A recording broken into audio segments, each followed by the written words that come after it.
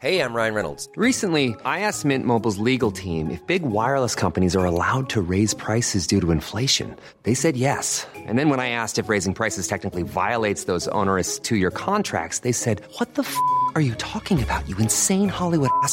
So to recap, we're cutting the price of Mint Unlimited from $30 a month to just $15 a month. Give it a try at mintmobile.com/switch. $45 up front for 3 months plus taxes and fees. Promo rate for new customers for limited time. Unlimited more than 40 gigabytes per month. Slows full terms at mintmobile.com. Burrow is a furniture company known for timeless design and thoughtful construction and free shipping, and that extends to their outdoor collection. Their outdoor furniture is built to withstand the elements, featuring rust-proof stainless steel hardware, weather-ready teak, and quick-dry foam cushions. For Memorial Day, get 15% off your Burrow purchase at burrow.com/acast and up to 25% off outdoor. That's up to 25% off outdoor furniture at burrow.com/acast.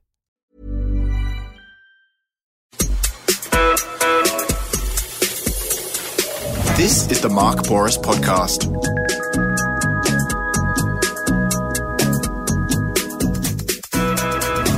Welcome back. Sorry about last week. Man down. Black Hawk down. I was crook as a dog. Didn't even train. Did nothing from Tuesday right through till Friday. And I did a little bit of filming in between because we're doing the show at the moment. But the show must go on, so they're not going to stop because of me. But anyway, don't know how effective I was. I'll probably have to reshoot a lot of that stuff. At least the celebrities are doing their best. By the way, not a good time to get a virus because I've got a big fight on in 3 weeks' time, but we'll see how that all goes. I haven't told Danny Green yet. Hopefully he's not listening. Well, I hope he's listening to my podcast, but hang on. Okay, Danny, if you're listening to my podcast, I have not been sick, and mate, I am ready for you. I've been watching that Tava fight. Hang on, I might take that back because I don't want to upset him because he might punch the soul case out of me. Danny, I hope you're going all right, mate. Okay, he did send me a text. He said on Friday night when I was laying in bed, crook as a dog, his text said something like this, mate, the only thing I've got to say to you is I hope you don't mind eating soft food for about 3 weeks after the 27th of August. So that doesn't sound good. Of course, he's in a camp somewhere getting ready for his big fight in Melbourne on the 19th. Anyway, make sure you keep sending all that stuff into me on YouTube. Sort of been interesting what I've been looking at lately. Some of the stuff I've been looking at is not great. And maybe because a lot of you guys have got such good ideas you actually don't want to share them on YouTube, which I sort of understand that. So if you feel that way, send it in by email and we can sort of enter into some sort of NDA or whatever. We can sort of work around it. But, I mean, I can't help you or look at things or award the $10,000 prize money if I don't get to see it. And equally, I don't want to be seeing a whole lot of rubbishy things too either because, I mean, like everyone's punting around trying to promote their idea, but unfortunately some of these things that we look at aren't great and I just don't want to waste everyone's time or my time. You know, I'm not here to belt you, but some of those things that are coming through aren't great at all. Last show, we had Kate Dillon from Sheline Handbags. She came and pitched me. She was very polished and she had a great product. Of course, we've now introduced her to Emma Isaacs from Business Chicks. And let's see whether she and Emma can do some sort of deal. And hopefully Emma might be able to promote the Sheline product. But now that's up to them. I've given them a leg up. I gave them my advice. Now it's really up to Sheline to do their own thing. So, but Kate, good luck to you. This week's Top 5. On Tuesday, the RBA left interest rates on hold at 2%. The global economy is expanding at a moderate pace. That's largely pushed by the USA with no help from China because China's all over the place, no help from Europe. Europe's all over the place. And to be frank, there's not much help from here either. Other parts of Asia are doing quite well, but this is really a US-led recovery. And the US is making headway. Of course, the US is sort of threatening to increase the Federal Reserve cash rate, so that hasn't been an increase for many, many years. That'll make some big changes to Australia, and obviously once that process of increases in their local interest rate, that will actually start to increase or decrease our Aussie dollar. Excuse me, the Aussie dollar against their dollar, which that's a good thing from our exporters' point of view, and that's something that our Reserve Bank wants to see too. The Reserve Bank made it clear that low interest rates are there to support borrowing and spending, so that seems to be having some impact, particularly in the property markets. They did make a comment about Sydney property markets continuing to fly very well. Of course, not everybody's selling their property for $60 million like James Packer did this week, but nonetheless, there's some people selling their properties for record prices. Melbourne is doing okay. Brisbane, my pick of the place, major cities in Australia for investing at the moment would be Brisbane. Not so much in the unit market, but in the housing market. So I think Brisbane's ready for a bit of a run. It's there's lots of jobs up there. House prices have not expanded up there like they have everywhere else in Australia. Investors are starting to look up in that direction. So that's an important place. If you're an investor up that way, that's an important place to look for. So bottom line, though, is RBA happy with where interest rates are right at the moment. Then they didn't really suggest that they're going to lower interest rates from here. They're just happy to keep them where they are to accommodate all the various factors that they want to see in Australia. That is low inflation, moderate growth, that is up towards the 3% mark if they can get it there, and unemployment to leave it around between 6 and 6.2%.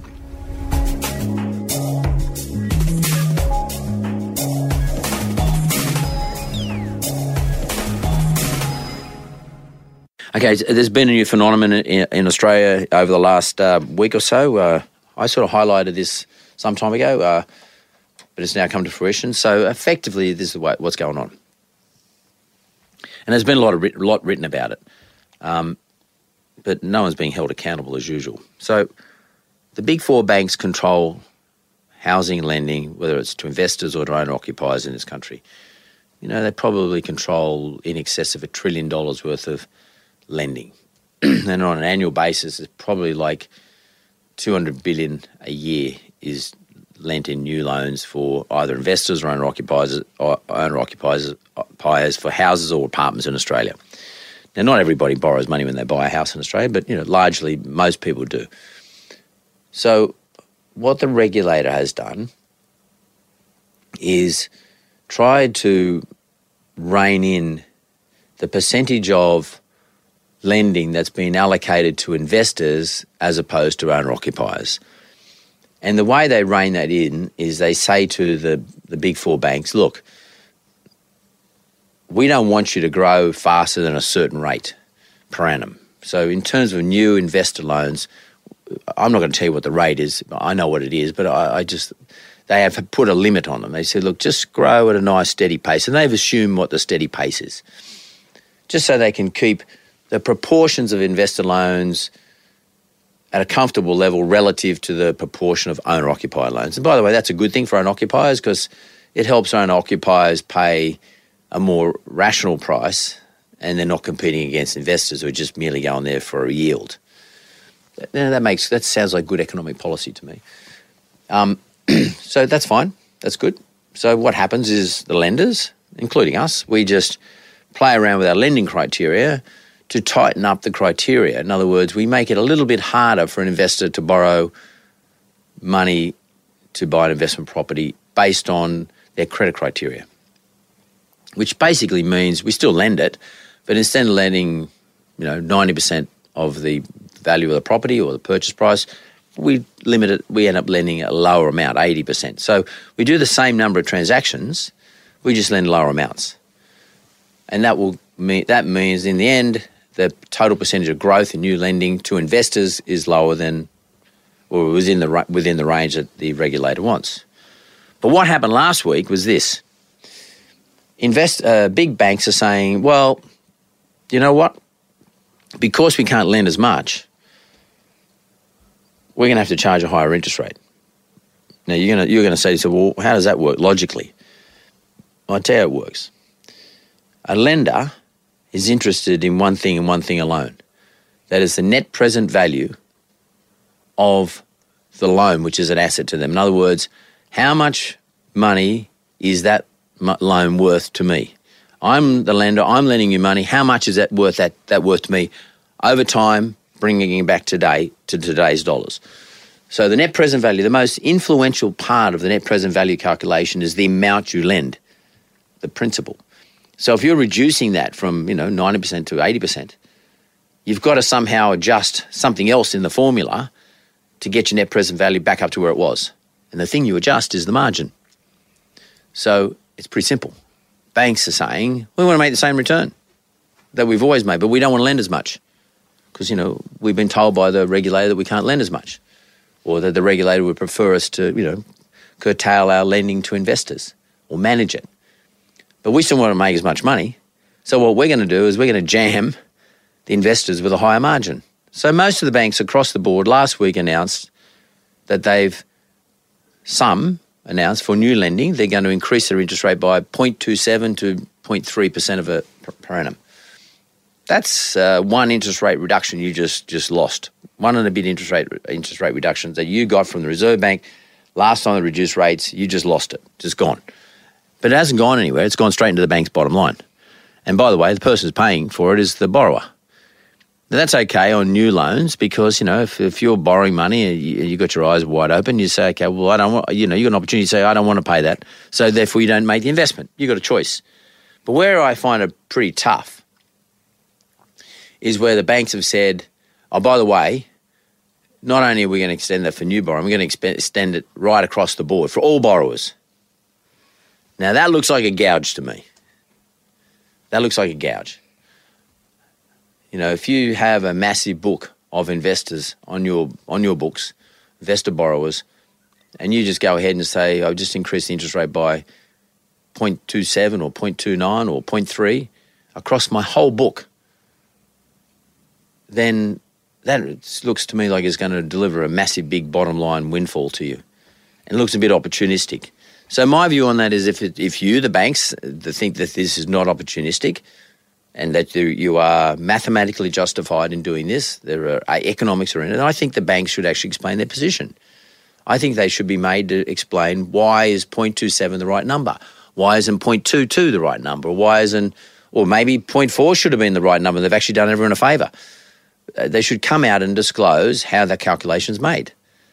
Because, it's $23 a month on an average $350,000 loan for the life of the loan. Forever. You're not going to get it back. They're not going to say, oh, look, we only just did that for a couple of months, we're going to give it back to you now. No, it's there forever. And my gut feeling is you're going to get some more of these. And I reckon it won't be before long that you're going to start seeing interest rate margin increases on owner-occupier loans too.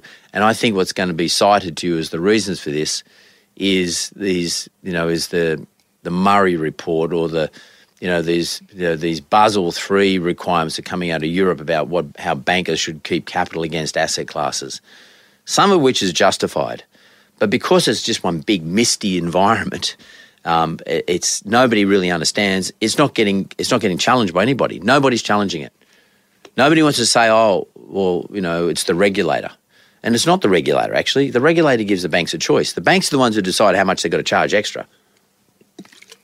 Regulator's just saying, listen, just control what proportion of your book is investor versus owner-occupier. Regulator's not telling people how much extra to charge. Regulator doesn't make any of the money out of it. The profit goes straight to the banks. And it'd be interesting to look at, in 3 or 6 months' time after a couple of quarters have passed, if the banks are lending less, which they will, whether or not their profits reduce, which they probably won't. And again, who's paying for that? Those profits are being generated by the borrowers. Now, it's just some people are going to say, oh, well, $23 a month doesn't matter. That's like 4 coffees, no big deal. I can handle that. Yeah, but it just doesn't look right. It's not fair to me. If you look across the whole board of all borrowers, if every borrower said, no way, we're not paying it, the banks couldn't charge it. But of course, no one says anything because it's only $23. So it's easy to pick people off at $23 a go because it's just a massive gouge.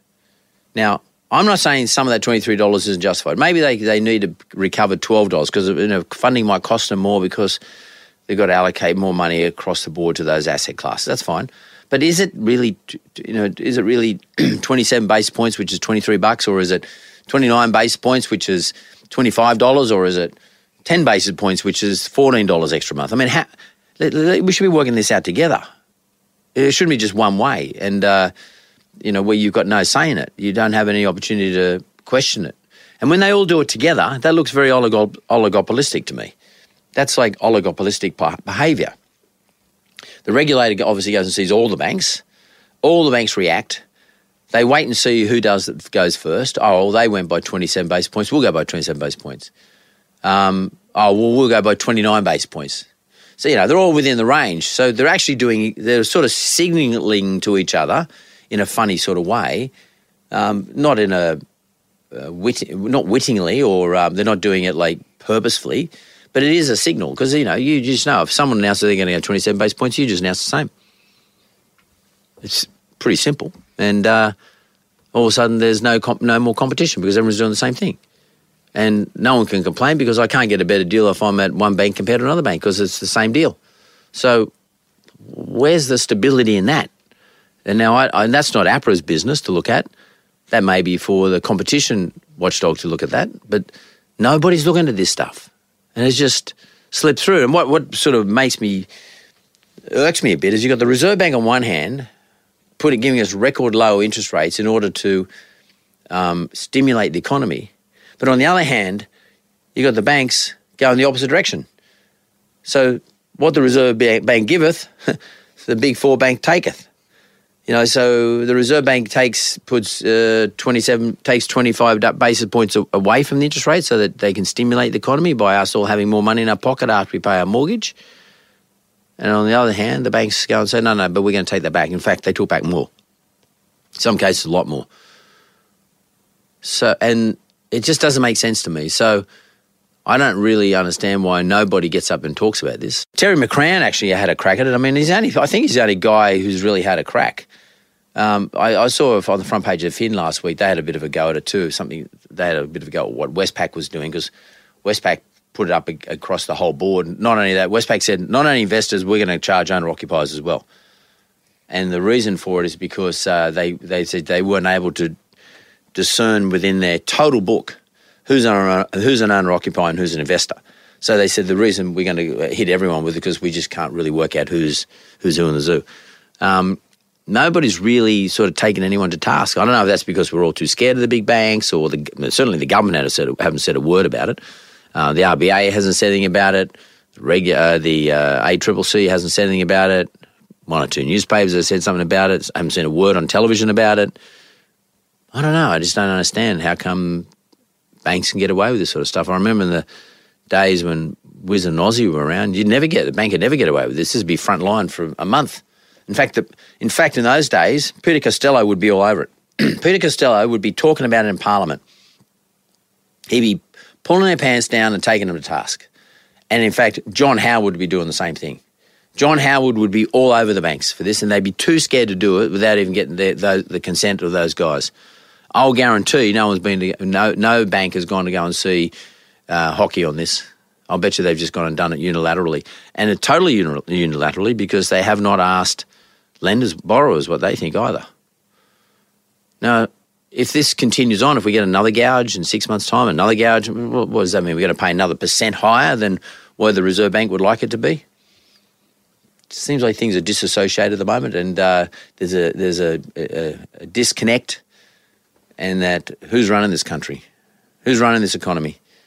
Who's actually in control of the interest rate lever? Is it the Reserve Bank or is it the balance sheets?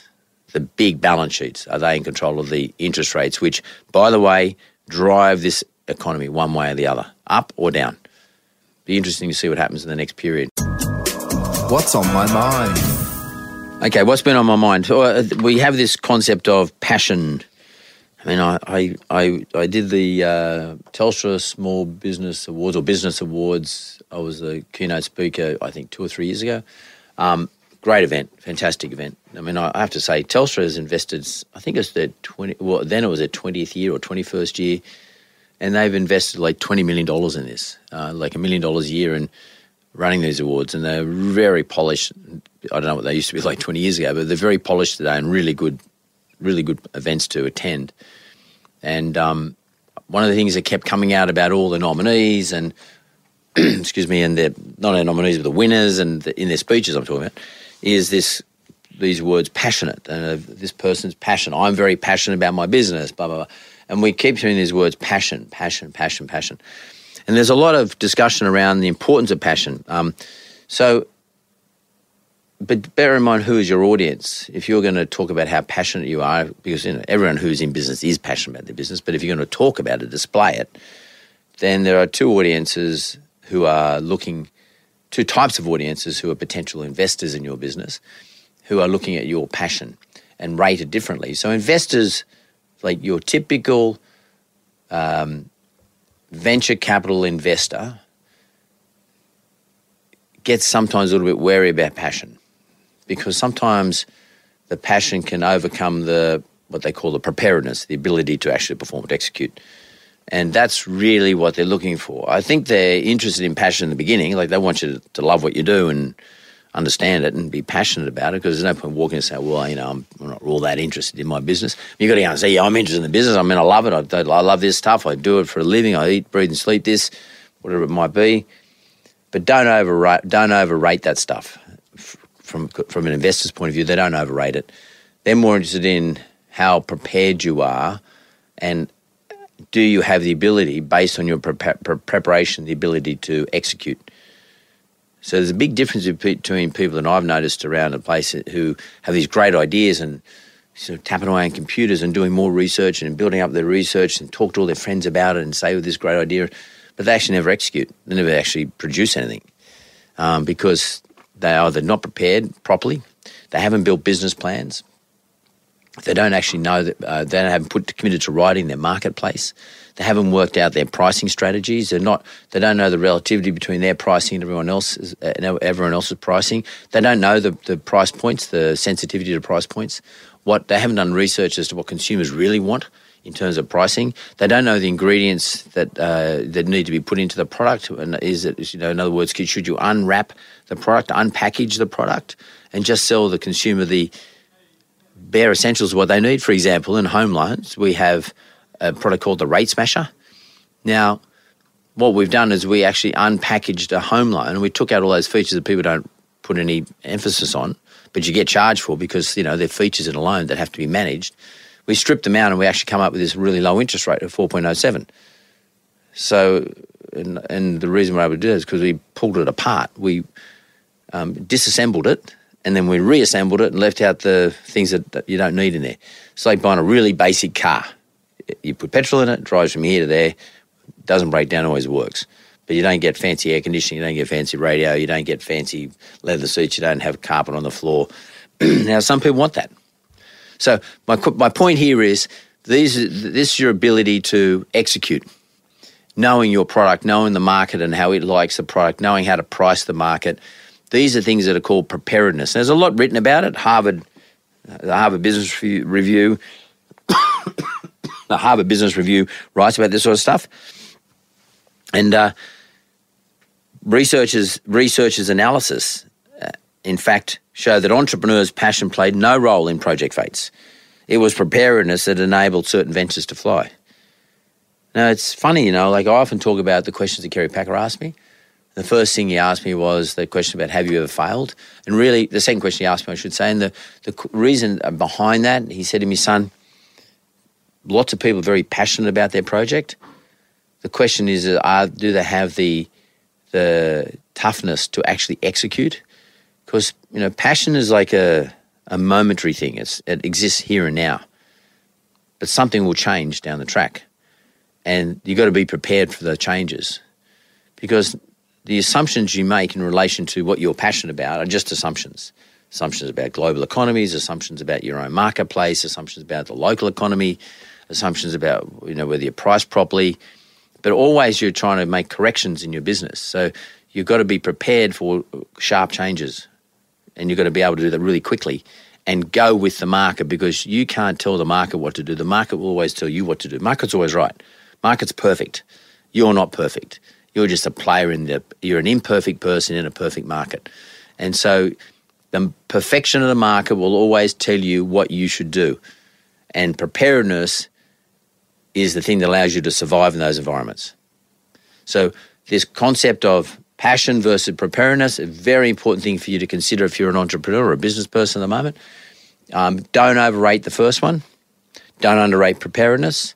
Preparedness is something you're doing all the time. You're always backfilling with preparedness, always backfilling, backfill. Passion you need to have. It's an overlay. It just sort of sits over the whole environment. If you lose your passion, you don't want to do business anymore, get out of it and go and do something else.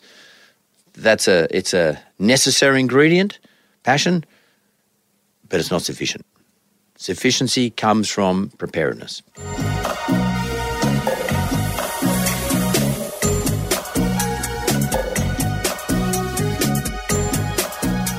Entrepreneurs Insight. Everyone has flat moments in their business life. So, right at the moment, I've been thinking about this a bit lately because I'm filming The Celebrity Apprentice. I'm running 2 businesses. I'm doing a whole lot of stuff, probably doing too much at the moment. It's only got another 6 weeks to go, which is fine. So people say to me, well, do you ever have flat moments where you just actually don't feel like going to work today and or doing anything? You just feel like saying, stuff and I'm not doing this today? Yeah, all the time. And particularly in times like now when I've got literally no time to myself and I'm running from thing to thing and, we underestimate, my EA and I underestimate the amount of time it's going to take me get from this venue to another venue.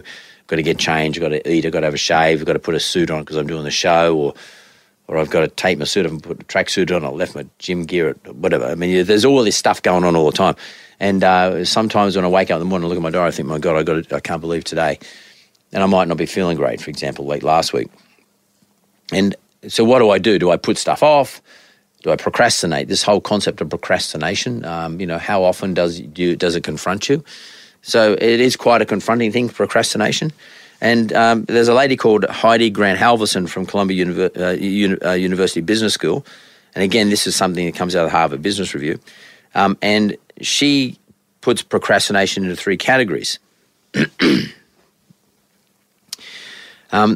first reason she says people procrastinate is because you put off doing it because you're worried you're going to screw it up. In other words, sort of fear of failure. Now, fear of failure can work one way or the other way. Fear of failure can actually make you run away from something and not do something. But the way around that, and she sort of addresses this, but the way around that is actually use fear of failure as a motivation to do something. So, if you fear you're going to fail in something, well, you're definitely going to fail if you don't do something about it. Because you'll fail because you didn't do something about it in the first place. You're better off having a crack at it and not succeeding the first time and maybe getting a chance to do it a second time than you are putting it off altogether and just totally procrastinating. Because that is a failure, in my opinion. You have failed. You failed yourself. So if you're worried about your boss looking at you saying, oh, well, he or she did not do that job that I was expecting of them, and if you think that's how your boss is thinking, and if you do nothing about it, I tell you what, the boss is going to be more pissed off with you if you haven't even had a crack. You're better off having a go at it and trying to achieve the outcome that the boss is looking for than you are not having a go at all. Now, whether or not you actually achieve the outcome the boss has expected and at the boss's standards depends on how you go about it, how you do the job, how you actually execute. And sometimes the boss will be disappointed in you because, to be frank with you, maybe you're not as good as you thought you were, or the boss needs to know you're not as good as he thinks you were, in which case you might need to do some other role in the business. Or equally, you might do it so bloody well that the boss thinks, Jesus, this person's fantastic, I'm going to elevate them. It's all about disclosing yourself to your environment. But I tell you one thing is for sure, not doing anything at all doesn't do anything other than put you in a category, this person's a all show, no go. And nothing worse than that. Bosses can't stand that, and you get nowhere with people like that. So that's the first one, the procrastination based on fear of failure or fear that you're going to screw it up. The second one is I just don't feel like doing it. Sort of the lazy syndrome, what I call the lazy syndrome. I can't be bothered doing that today. I don't want to do that today. It's not fear of failure. Just don't do things, Habitual, neurologically your reward system has been, the negative reward system has been, if I go and do things, I get tired, or I don't get to enjoy myself today, or I don't get enough personal benefit out of it. So, neurologically, you're being rewarded by just putting things off and saying, I don't feel like doing that today. Well, that's a disaster. In business anyway, that's a total disaster if you think that's going to work. Halverson says that in these sorts of situations, you just put that aside and just bloody get on with it. I mean, I just think there's that form of procrastination until you break that neurological cycle, that sort of negative reward system that you've been building up, all your life. Until you break it and can keep breaking and actually re-engineer your thought processes, actually re-engineer your wiring, you're never going to achieve anything. So you've got to actually stop that process, that thinking process, and re-engineer your thinking process and just get on with it. Start it. Do it. You can't just exist.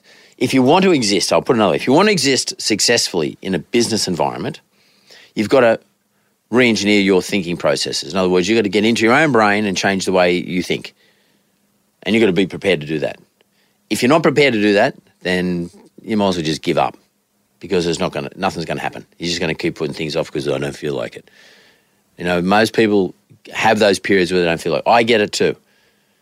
But I make sure that I go and do something. I just say, okay, forget about that. Just go and do it. Get it over and done with. Get it done. Just get it done. Just go about your business and get the thing done. Then you can go off and reward yourself with some sort of, a cup of coffee or a break or whatever it is you're after. But don't just put it off because you don't feel like it. And the third reason, because it's hard, boring, or you put it off because it's hard, boring, or otherwise unpleasant. It's an unpleasant task. Well, in these situations, if it's boring, could be boring. A lot of tasks are boring, or punishing. You just don't feel like it. You just say, man, I don't want to have that meeting today. I don't want to have that discussion. I don't want to meet this person. But you've got to be robotic. So set your day up. There's your calendar. You're going to meet so-and-so at a particular time and talk about something you don't want to talk about. It's in your calendar. You just do what the calendar says. So it's like a process. You don't challenge the calendar. The calendar tells you what to do. That's why in my case it's better that someone else fills my calendar out. So I have to do things because they're in my calendar. That's the way I look at it. It's in my calendar, that's what I'm doing. I don't set my own calendar up. I get someone else to do it for me. And that someone is totally dispassionate about who I meet, who I don't meet. Couldn't care less. Her role is just to make sure I get through all the meetings and all the things I've got to do. She presents the calendar and I just robotically go through it. So I set time limits. That's what I'm doing at 2. That's what I'm doing at 3. That's what I'm doing at 4. That's what I'm doing at 1. That's what I'm doing at 12. And then you can reward yourself. You can say to your EA or whoever it is, yourself, if you run your own calendar, okay, but between 1 and 2 I'm going to have a break. Or between 2 and 12 and 2 I'm going to have a break. I'm going for a run, then I'm going to have my lunch, or I'm going to have a sleep, whatever. But every other part of the day, you have to have these things, pleasant and or unpleasant, set down in your calendar and just do them. That's it. Get through it. Set yourself goals, set out a calendar, and let the calendar determine what you do and you don't do. That way, whether it's hard, boring, or otherwise unpleasant, it's irrelevant. It's all get mixed up with everything. And you're just doing it, and you just roll into it, and you roll out of it.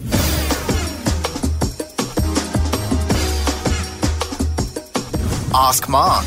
Tweet Mark with your questions at Mark Bouris, MarkBouris. Mark, you've been receiving loads of questions via Twitter and on the email at mb@markbouris.com.au. This is one that I think is really important. This person has an idea. They say that their family and friends think it's fantastic. But how do they go out there and get market research? How do they test the market? Well, that depends on your budget and your capital. But, the best way to get market research is to get Dun & Bradstreet or Roy Morgan or someone to go and do the research for you, and you just set the parameters. A lot of people like to do their market research through advertising organisations who go and do focus groups. But these things cost money. And the focus group's got to be run by people with professional focus group running. It's look, you can go and talk to your family, your friends, but to be honest with you, they're your cheer squad, and they're all going to buff you anyway. Because those people don't want to disappoint you. That's okay. It's cool. Some will probably give you some constructive ideas, and it really depends on how big your family and your friend group is. But you need to have good research, and particularly if you're taking on a global brand or something like that, they do massive. They're doing research all the time.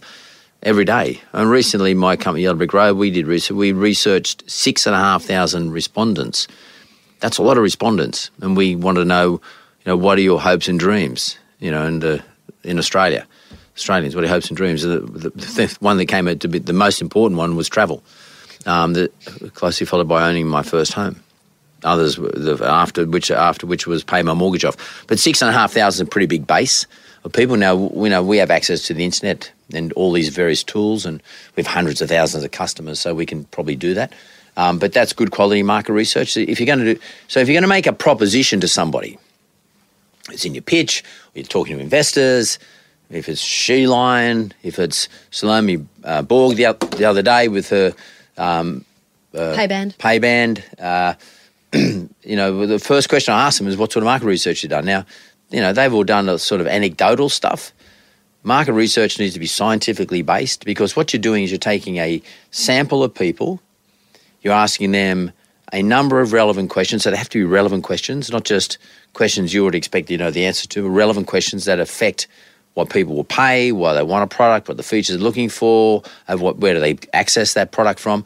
You have to actually have good quality, scientifically based questions asked to the right market sample, and that sample has to be calculated as a representative of the total marketplace that you're going to, whether it's local, domestic, I should say, or global. Best way is to start off with domestic. So now it's not enough just to ask 25 people. That might be all you can do, but, to be frank, no investor's ever going to rely on that. You need to have proper evaluations. And then once you get the market research, you've got to interpret it. Again, it's good to get independent people to interpret the market research for you.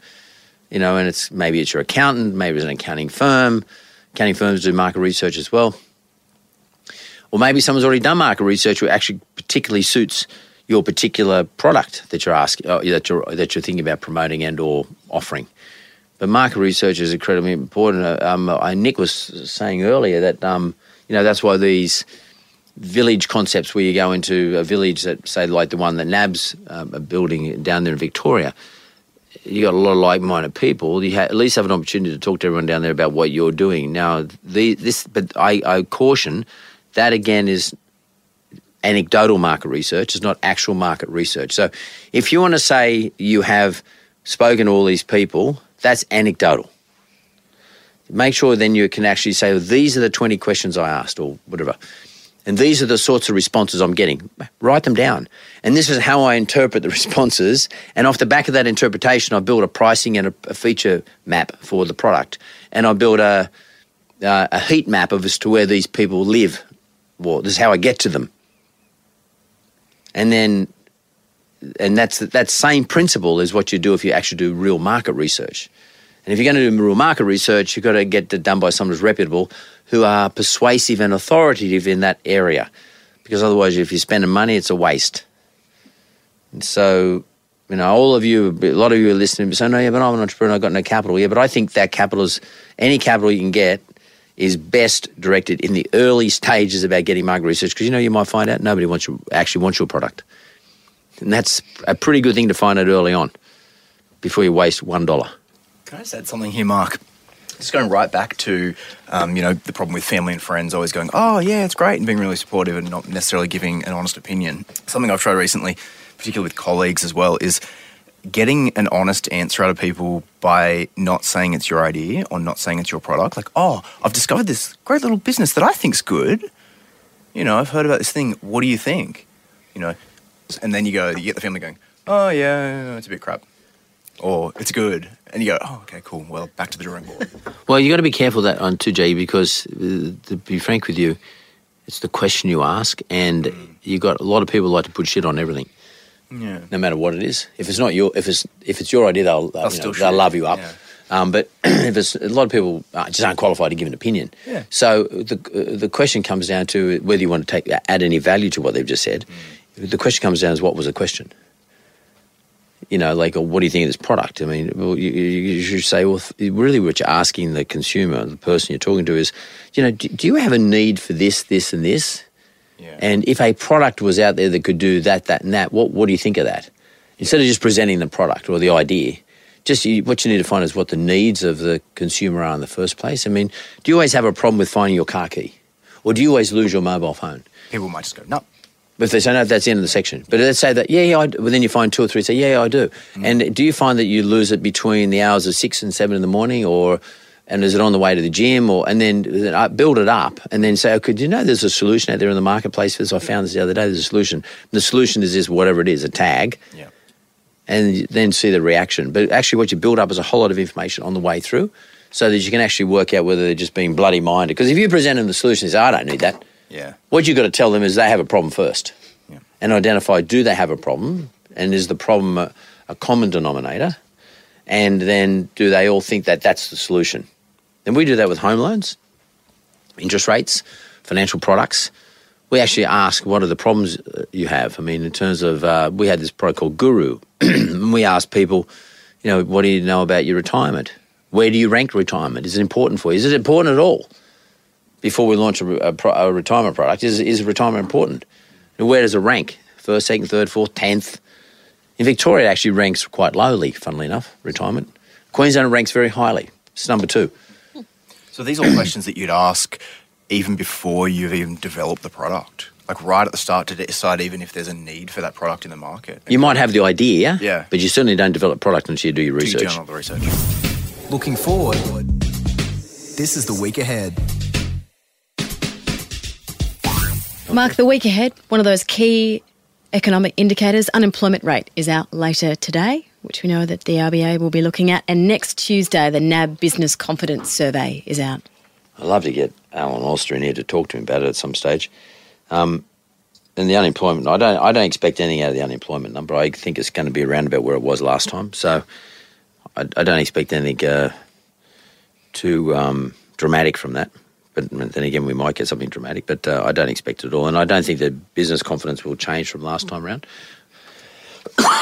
Excuse me. It'd be interesting to see whether or not the so-called business budget is still propping up the business confidence, because that was a June 30 based budget, what you spent before June 30.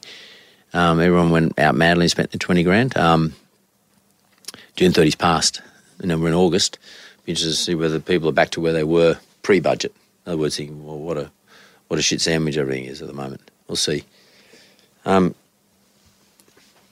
What's coming up? Coming up on the show, we do want to make sure that, as you said, people are sending in their YouTube pictures, but also if it's not something that you want to disclose, send it via email. Give us the details and we'll be able to review it anyway on the show.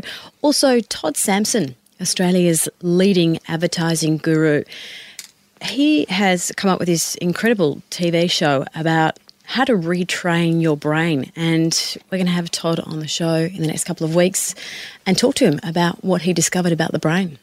Which is sort of what I was talking about before, about procrastination.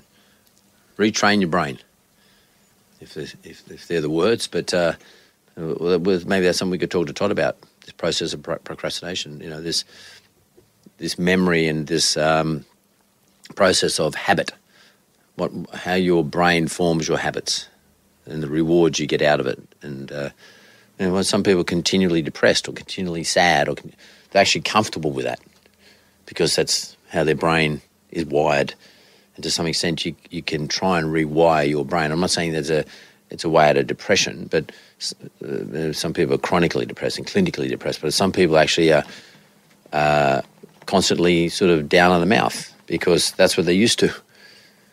Or they're used to drama in their life, or they're used to arguments. They can't, arguments is what they're comfortable with, so they take the arguments out of the office into the home. And that's interesting to see what Todd's got to say about it. I talked to him about it last week about it. He's an interesting guy, really talented. I look forward to that one. Okay, guys, that's a wrap. Thanks very much. See you later. This has been the Mark Bouris podcast. You can follow Mark on Twitter @MarkBouris and find out more at markbouris.com.au.